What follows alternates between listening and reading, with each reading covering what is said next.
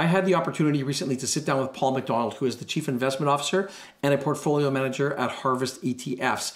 You might recognize Paul from his appearances on B&M Bloomberg. Now, the CIO, the Chief Investment Officer, they are the quarterbacks of an investment team. They establish the direction, they establish the philosophy, they establish the investment strategies that a team of portfolio managers will put together. At the end of the day, they are accountable to the team. They are accountable to the firm. And if they fail, the company doesn't do so well. And if they succeed, the company will benefit as being part of that overall strategy. In part one of this interview, we covered off a whole variety of topics. And if you missed that video, and if you want to watch that before you watch this video, I will put a link in the description here. In this video, we are going to continue the conversation that we started last time with Paul. I assure you, you will come out of this a more informed investor. So let's take a look now at part two of this video with Paul MacDonald of Harvest ETFs. This video is sponsored by Harvest ETFs. For more information, please check out the link in the description below. I want to shift a little bit out of North America, or just look at a more global scope, and just sort of to set the premise of what I'm talking about here, or what I'm going to talk about. The world, the investment world, has shrunk so much, even in the time I've been an investor, and everything seems to be so closely intertwined now. And of course, we're seeing that, and I'm just going to say sort of generically geopolitical events. The big thing going on right now is the conflict over in Ukraine, obviously. Just your quick thoughts, Paul, on the effect that that's having globally on the equity markets, but specifically maybe on some of the funds that you manage. And a question I would have is, when you look at geopolitical events, you have investments all over the world. Do you focus, as you're doing your due diligence and your analytics,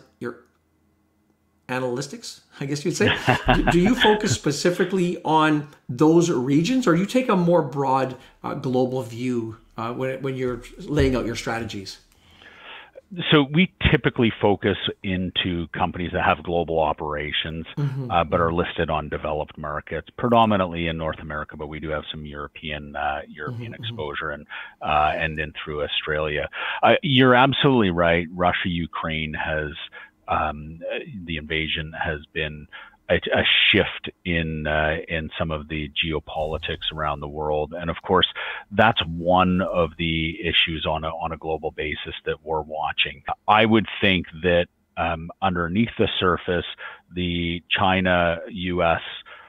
Geopolitics that is really being fought in the technological arena changes kind of our perspective on where we may see leadership in the equity markets out over the next 3 to 5 years.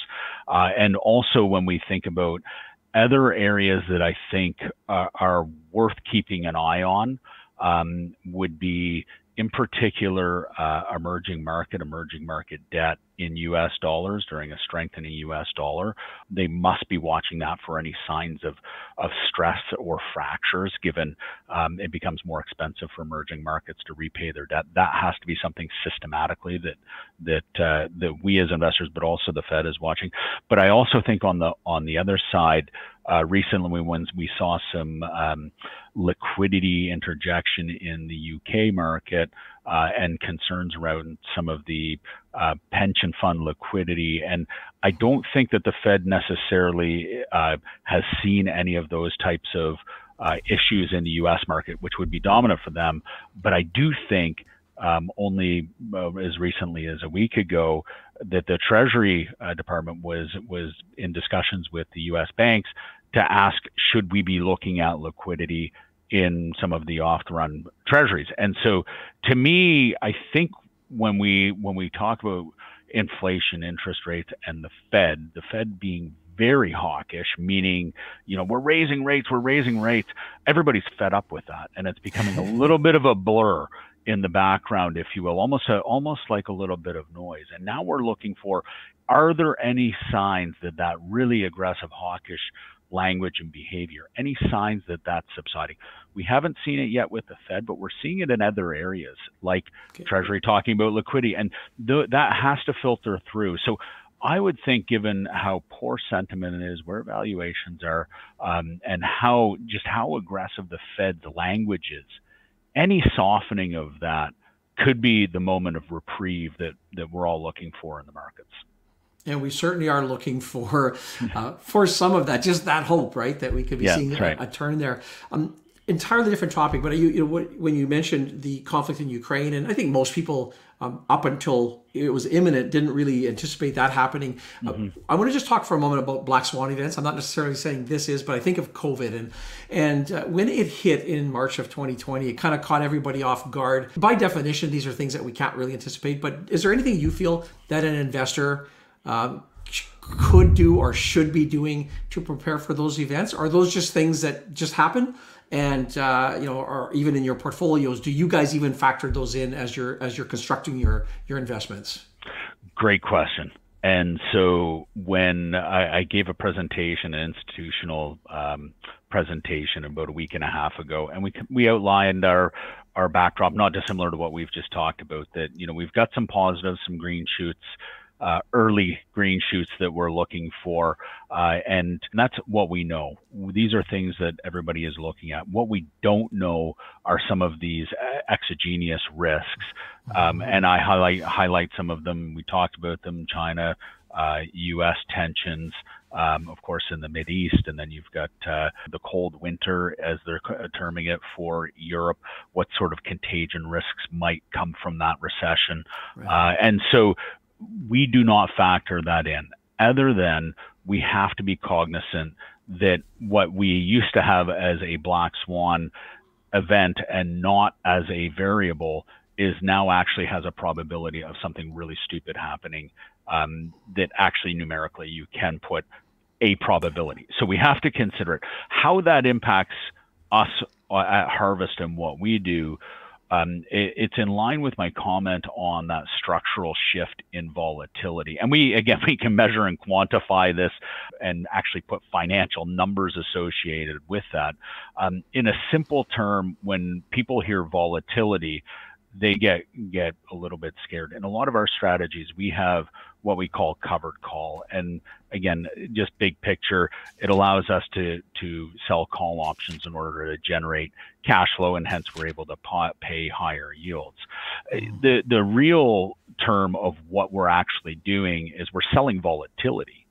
And so when volatility goes up, what we're selling is now worth more. And so in our strategies, particularly on the covered calls, this is an environment where we want to be very active in our covered calls, but also really understand where that volatility is coming from and why we're getting paid the various premiums, and effectively systematically across our portfolios is significantly higher than it was not just only a few months ago, but over the past 2 years, meaningfully higher and at the very upper end of those bands in the current environment. So even though we expect it to be structurally higher than pre-pandemic, right now volatility and what we get paid for as we sell call options is very attractive. And so that's really how in this environment we want to own good quality businesses and participate in the upside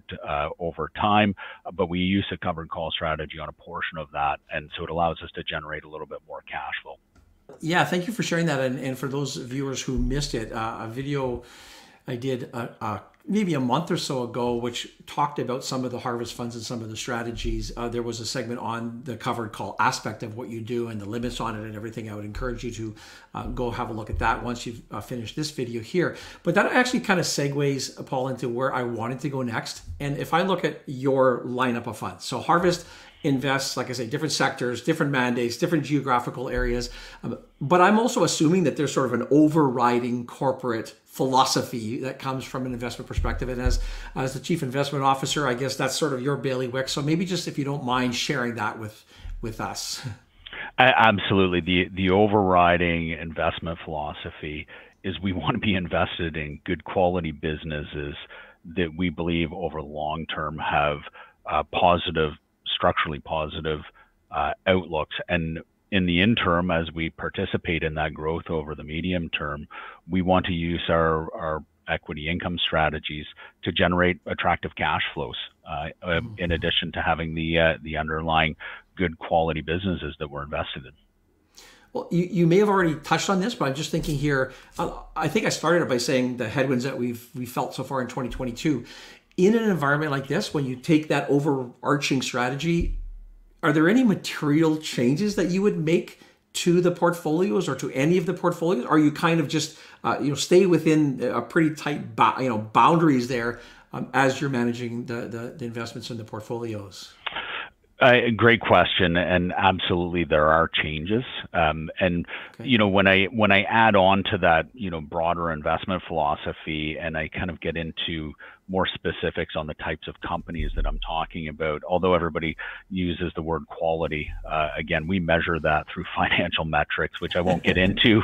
But we follow a process. We call it DNA. And we define a universe, and I'll use one of our funds, which is our healthcare fund, but the same is true of our tech, our brands, our utilities, and all with various small variations. But we've got a universe of, say, 3,000 healthcare stocks that we then define it as healthcare stocks, narrow it down by putting in minimum 5 to 10 billion market cap. So we want the mega caps listed in North America and has options, and that gets us down to 85 companies, of which we then pick 20. Right. And so we do have financial metrics. We will tilt a little bit on growth or value and make some changes based on the fundamentals within those portfolios.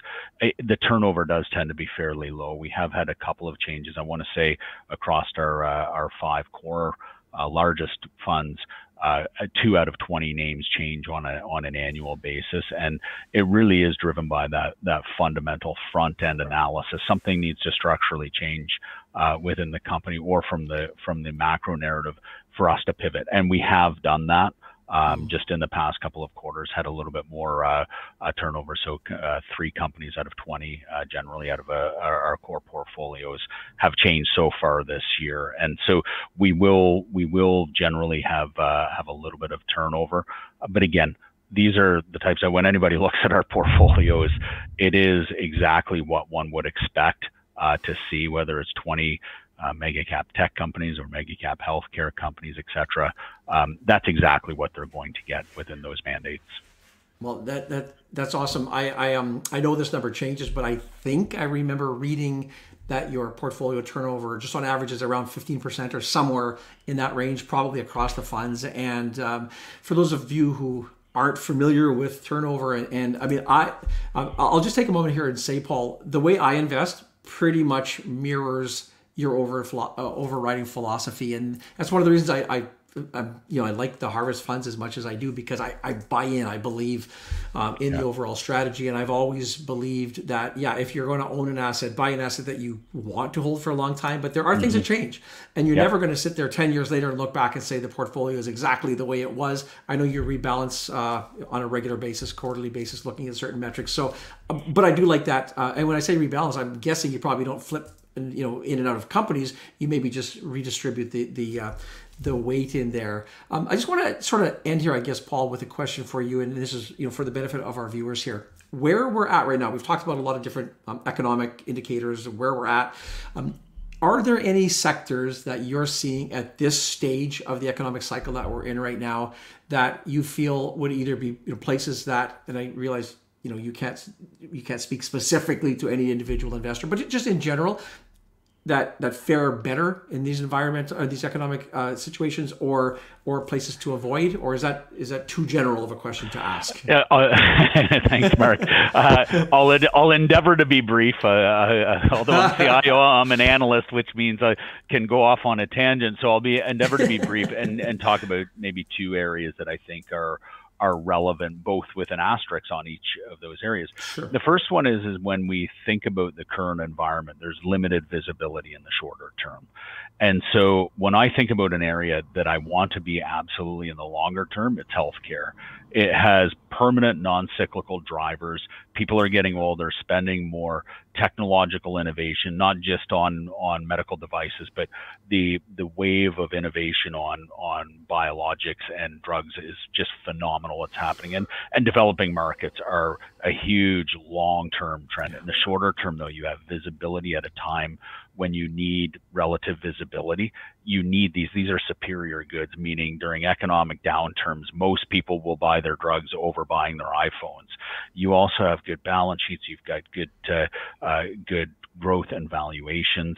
And so this is an area that I think has those longer term drivers, but in the shorter term, you've got valuations, as I mentioned, some visibility, and certainly as I think about kind of, potential risks of high commodity prices and wanting to be in areas that aren't going to have as much margin impact, healthcare fits all. It's tick, tick, tick. And so that would be one area. And so the other area would be technology, and specifically on large cap technology. Valuations have compressed significantly, and this would be a bit more shorter term. I'm not sure if we get the same type of leadership that we've had. Tech lead really, or has led the past two cycles aggressively over and above everything else. But I do think that, as I mentioned, some of those geopolitics and that technological arena being fought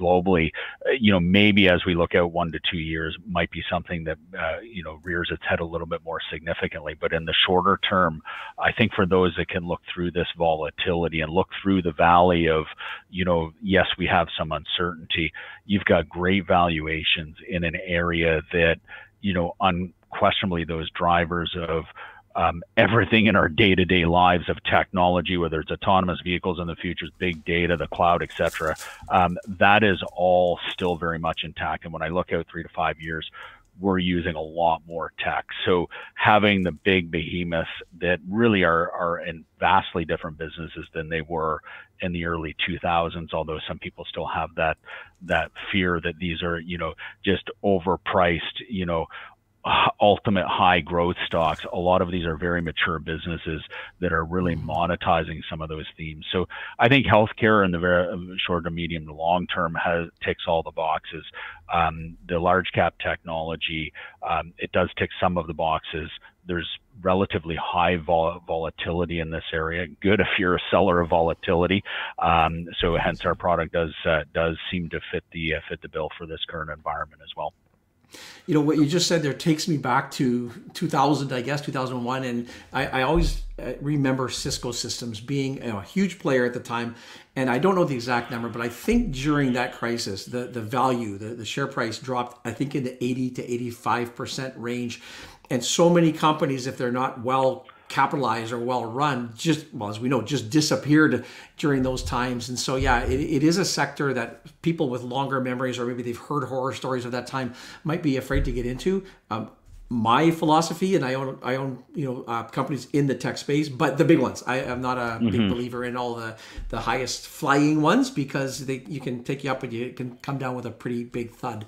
Paul, I just wanted to say thank you so much. I mean, I realize I guess it's a Friday today. You're probably trying to wrap things up for the week. Not at all. Getting late in Toronto time. And I just wanted to, again, thank you so much for taking the time to come and speak with me, speak with our viewers, because the insight, the value that you can bring is so great. So just kudos to you and the Harvest team for arranging this. I really appreciate it. Thank you again, Mark, for having me. You bet. Okay. I'd like to do this again sometime. And likewise. Okay. I'm not really sure what more I can say. I truly hope that you found value in listening to Paul in this video and in the first part of the interview. The insights that he gave are so valuable as an investor. So I do hope that you enjoyed both of those. I will put a link to Harvest ETFs in the video below. Do you think it is possible to know when a bear market has bottomed out? If you watch this video here, I'll give you some clues. Thank you for watching. See you in the next video.